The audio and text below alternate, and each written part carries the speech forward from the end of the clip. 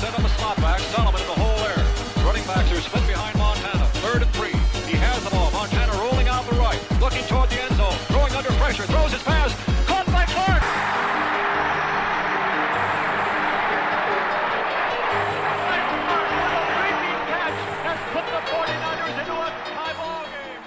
Hello 49er fans, and thank you once again for tuning into the 49ers Paradise podcast show.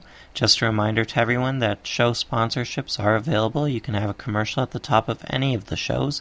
Just contact me at podcast@49ersparadise.cjb.net. Kicking off this week's show, we're going to talk a little bit about a new site feature at 49ers Paradise, and that's the 49ers store. Previously, the 49ers Paradise offered a 49ers Paradise shop, which had 49ers Paradise paraphernalia. This is a real mouthful, if you can't tell.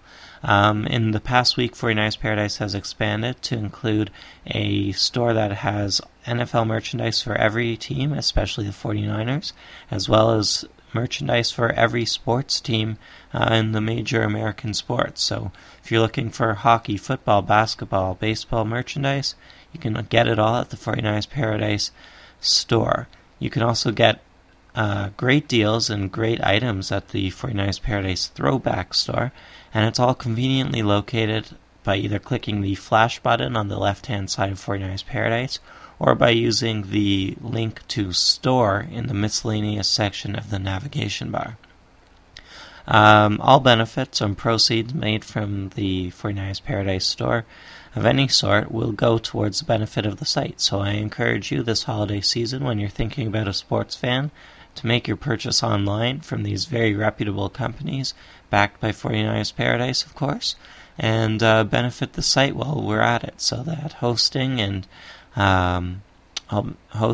other more viable additions to the site can be made and keep this great thing going that we have here.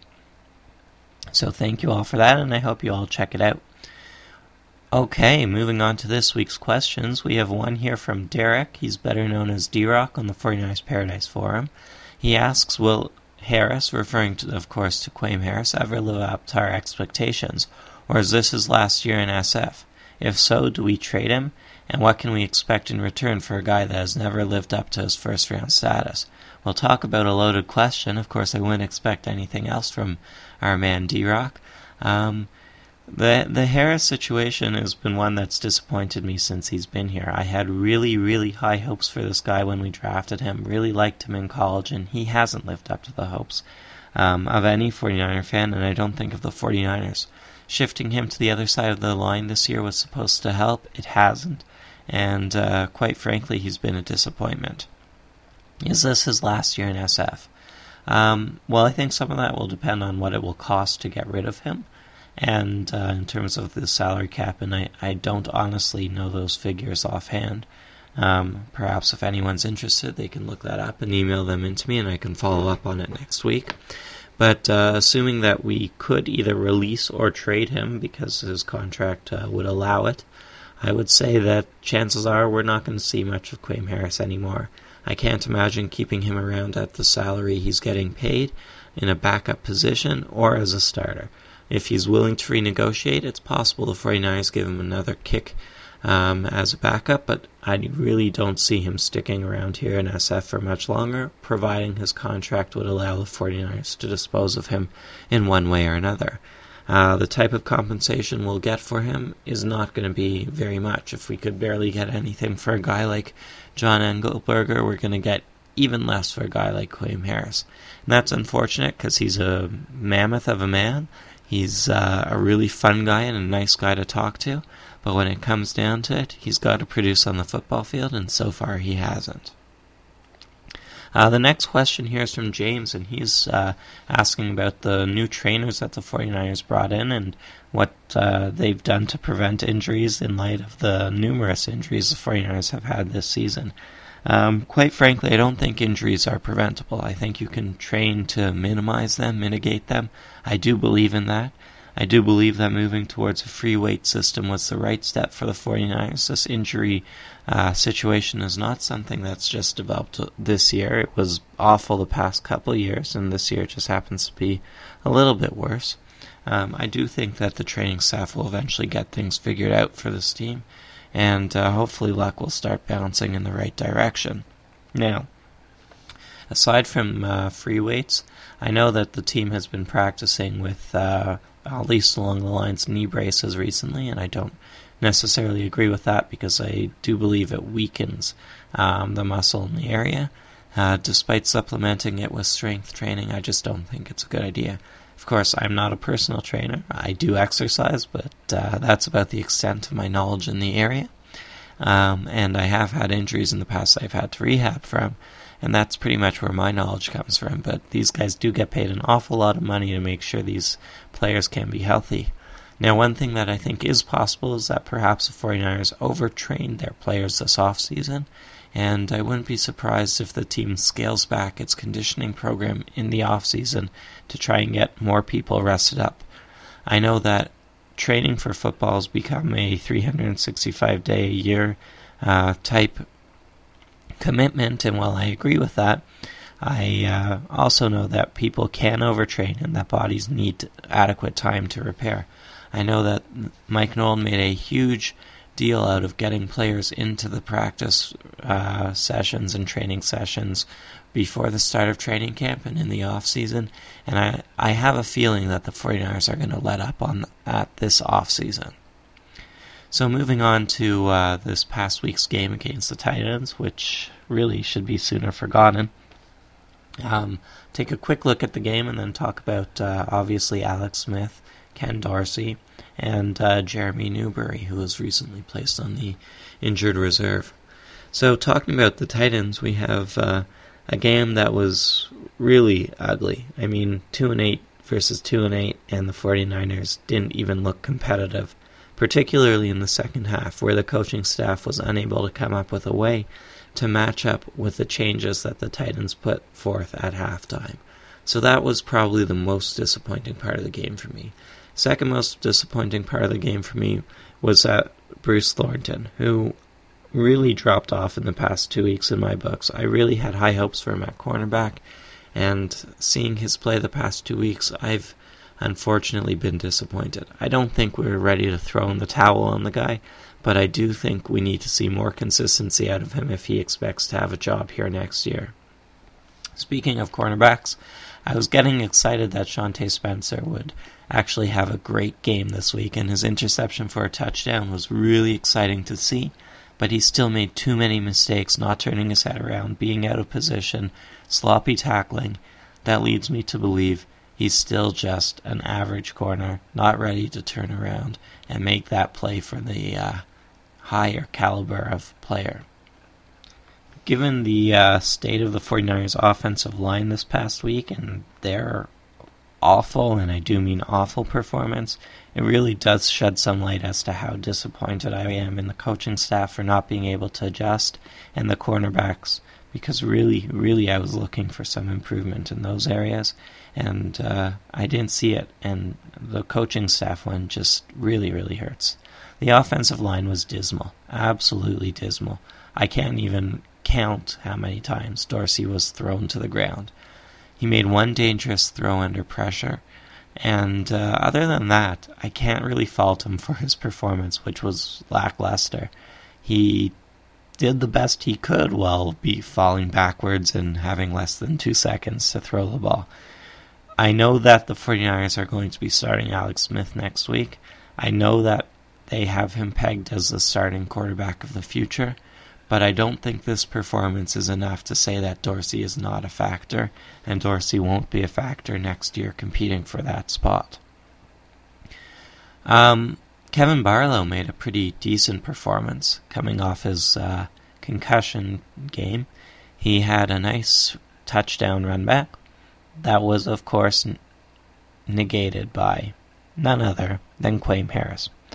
I'm really disappointed by the number of penalties Harris has committed over this course of this season, especially in big-time situations like calling off touchdowns because of a holding call. That's just plain old bad football. Shouldn't be happening. Speaking of bad football, Otis Amy recovered from his injury and muffed a punt, which led to a huge turnaround of 7 points for the Titans. That was just really a bad way for Amy to kick back and get going again. Really a bad start. No offensive line, no run, no pass. Lloyd was lazy in his breaks. Morton was calling for the ball, didn't see it come his way much of the time. Battle had a pretty decent performance, but his statistics were padded by a nice drive at the end of the game. That basically was against a prevent defense and means nothing in my books. Special teams, no qualms other than Amy's drop. Oh, wait a minute. Yeah, there might be one. Jose Cortez. What were the 49ers thinking again? Man, to bring this guy back into San Francisco, I mean, just seeing him miss the first field goal was classic Cortez, and I cannot wait for Nedney to come back to this team and return some stability to the place-kicking game. Man, oh man, Cortez, this guy is not suited to kick in the NFL. It really couldn't be that more simple. I don't know why the 49ers thought about kicking the ball. They would have been better off throwing a Hail Mary or just trying to go for it on 4th down, go for 2-point conversions. Heck, they need all the help they can get in the red zone anyways. Jose Cortez did not deserve to be on this team the first time around. He didn't deserve to be on it again this time, and I really hope Nedney is ready to go for this week, because gosh, do we miss him out there. One play I want to highlight was a direct snap to Battle. Dorsey was outside giving I guess you can call it block. I guess as good a block as you can expect from most quarterbacks, except for Brett Favre, maybe Cody Pickett, Steve Young. Most quarterbacks don't block much. Anyways, the direct snap, Battle end around. Looked like a pretty good play, called it the right time, and almost led to a touchdown. So that was a little bit of offensive ingenuity by the staff. I was happy to see that. Moving back to the defense for a bit, I think it's pretty evident by now that Brandon Moore is not a coverage linebacker. He should not be put into coverage situations. And as much as I like this guy the past couple of years, I'm starting to see that he's nothing more than a backup. And the 49ers better, as a result, lock up their linebackers this season. They're going to have a lot of contracts to deal with, linebacker being one of those areas. They cannot depend on a guy like Moore to take the place of an Ulbrich or a Smith or a Peterson or any of those guys. He's clearly second string. Derek Smith led this defense. Derek Smith always leads this defense. Unfortunately, this week, Julian Peterson and Andre Carter didn't step up and help out. Also, Bryant Young, out with injury, couldn't be there to help out either. So it was a Derek Smith show. He continues to play well, although it's really helpful for him to get a little bit of assistance from guys like Carter and Peterson. It really makes a difference in putting together a pretty good-looking defense. The defensive line was decent. They didn't generate that much pressure. They didn't get to Titans' Air McNair very often, but they did okay. I would like to see, obviously, more pressure from the position, but it was pretty good considering the fact that they were missing Bryant Young. They're still missing Douglas, and that's a big shot to this defense. So hopefully we'll see some bigger things this week from Arizona. It's another crummy team that we're facing, another chance for a win. Win or lose, I really would like to just see some more improvement like we saw last week. I'd really like to see the offense come together with Alex Smith. I'd really like to see some protection on the offensive line. I'd really like to see some consistency at cornerback, some sharp routes being ran at receiver, and some coaching calls that just make sense in light of what the other team is doing. This brings me, of course, to the two most crucial points of the week, and that being around Jeremy Newberry and Alex Smith. Jeremy Newberry has been battling injuries all season. He's a true warrior and a true competitor. He's finally elected to undergo surgery, and he'll be out for the rest of the season. He's already on the injured reserve. Hopefully Newberry will be ready to start next season. He'll be healthy finally, is the hope. And either way you cut it, I really, really believe that this guy's a warrior. He's given his all to this team. And quite frankly, I understand where he's coming from, going for the surgery at this point. Hopefully he can be ready for next season. there's not a whole lot to be gained for him at this point this season. Of course, that means that Eric Heitman will shift over to the center position. Snyder will get another start, and Bass will get a start. So it should be a bit of a transition for the offensive line, for better or worse. And maybe they can put something together, build a little chemistry. Hopefully they will not get Alex Smith pounded. I am all for playing Alex Smith. I believe it is the best way for him to learn, considering he doesn't have anyone to learn from in front of him. Now, that being said, if the offensive line is playing like it did last week, pull Smith. Do not let him play behind a line like that, because he will get injured, and the $40 million invested in him will be a complete waste.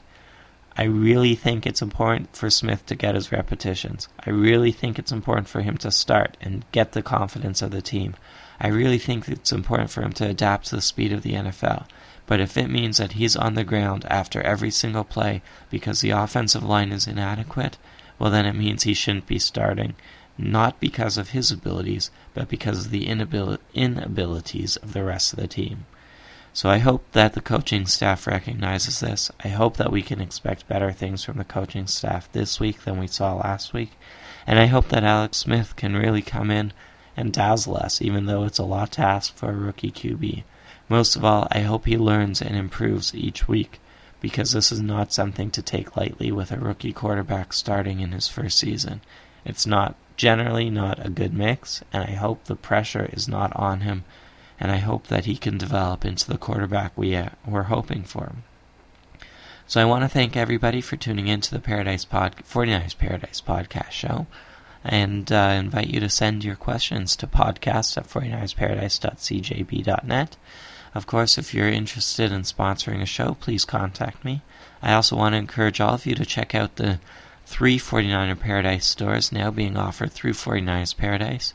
Hopefully you can do some holiday shopping there and benefit the site and yourself at the same time. Prices are great, offers are great, merchandise is absolutely awesome.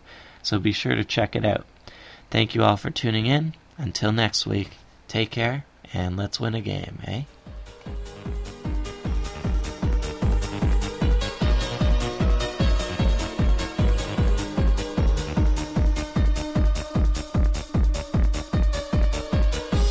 Of the 49ers had only just begun.